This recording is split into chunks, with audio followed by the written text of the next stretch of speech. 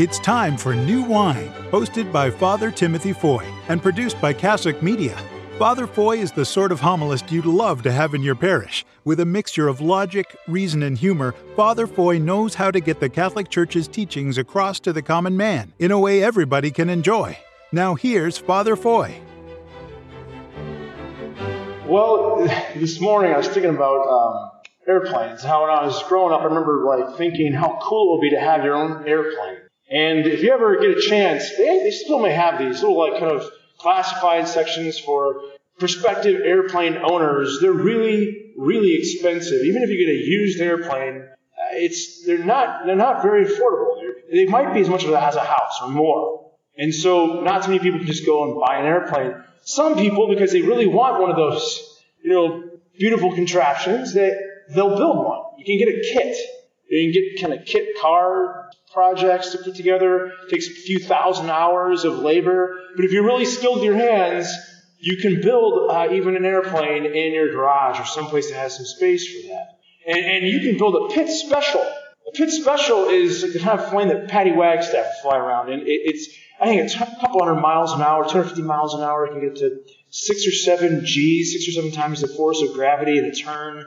Amazing. Aerobatics, just phenomenal kind of thing. But imagine you're building your own pit special. All right, you've got that skill. You put in a couple thousand hours of labor, and you got the engine, and it's in the plane for the first time, and you want to start the ignition. You'd be really hoping, I would be really hoping, any of us, that the propeller would just sputter to life, and it would spool up, and it would just start, really throbbing the whole plane. I mean, things are going right. Well, I mention that because in the first reading, King Solomon, he's just built, and all the country has just put together the most glorious temple for God. And he's in there for the first time. And he's praying, he's asking God that it might be a success. The people are there. He's just, talked to the people. And the glory cloud, that God's presence is there.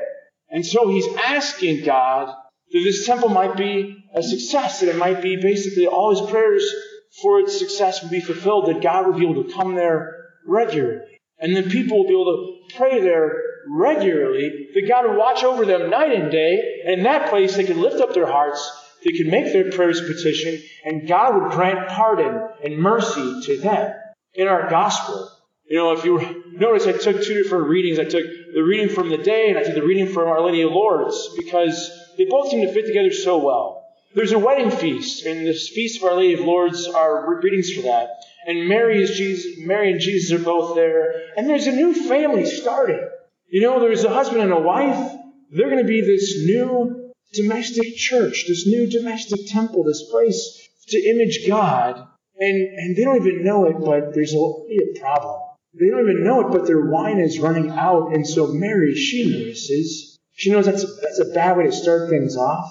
And so she tells the people, these stewards, do whatever Jesus tells you. Do what he tells you. Solomon, again, in the first reading, he's kind of saying, God, please listen to my prayers. Mary kind of tells us, hey, do what Jesus tells you. If we want our prayers to be answered, listen. What does Jesus say? He says, hey, take these ordinary-looking jars. Go and fill them with ordinary water. But at a time when you wouldn't ordinarily do it. Do this thing with love, and let me do the rest. Sometimes God puts in our hearts to do ordinary enough kind of things, but with a little bit of a twist. At a time where it doesn't really seem like it's to your advantage. Like it's very normal. But it's an ordinary enough thing, and if you do it, in this case, their feast can go on. God will work love through it. Our Lady of Lourdes, she sees an ordinary girl. Mary, she talks to her, and this little girl, Bernadette, she says, she tells her to wash, and she wants a church built there. This church is still there today.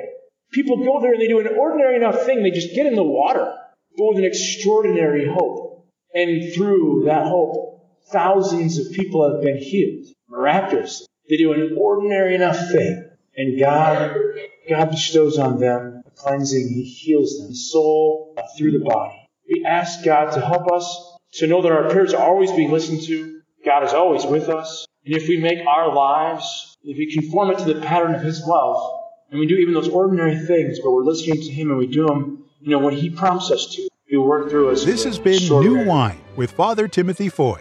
If you've enjoyed what Father had to say, please write a review at Apple Podcasts, Stitcher, Spotify, or wherever you download your podcasts. And remember to tune in tomorrow for the next episode of New Wine.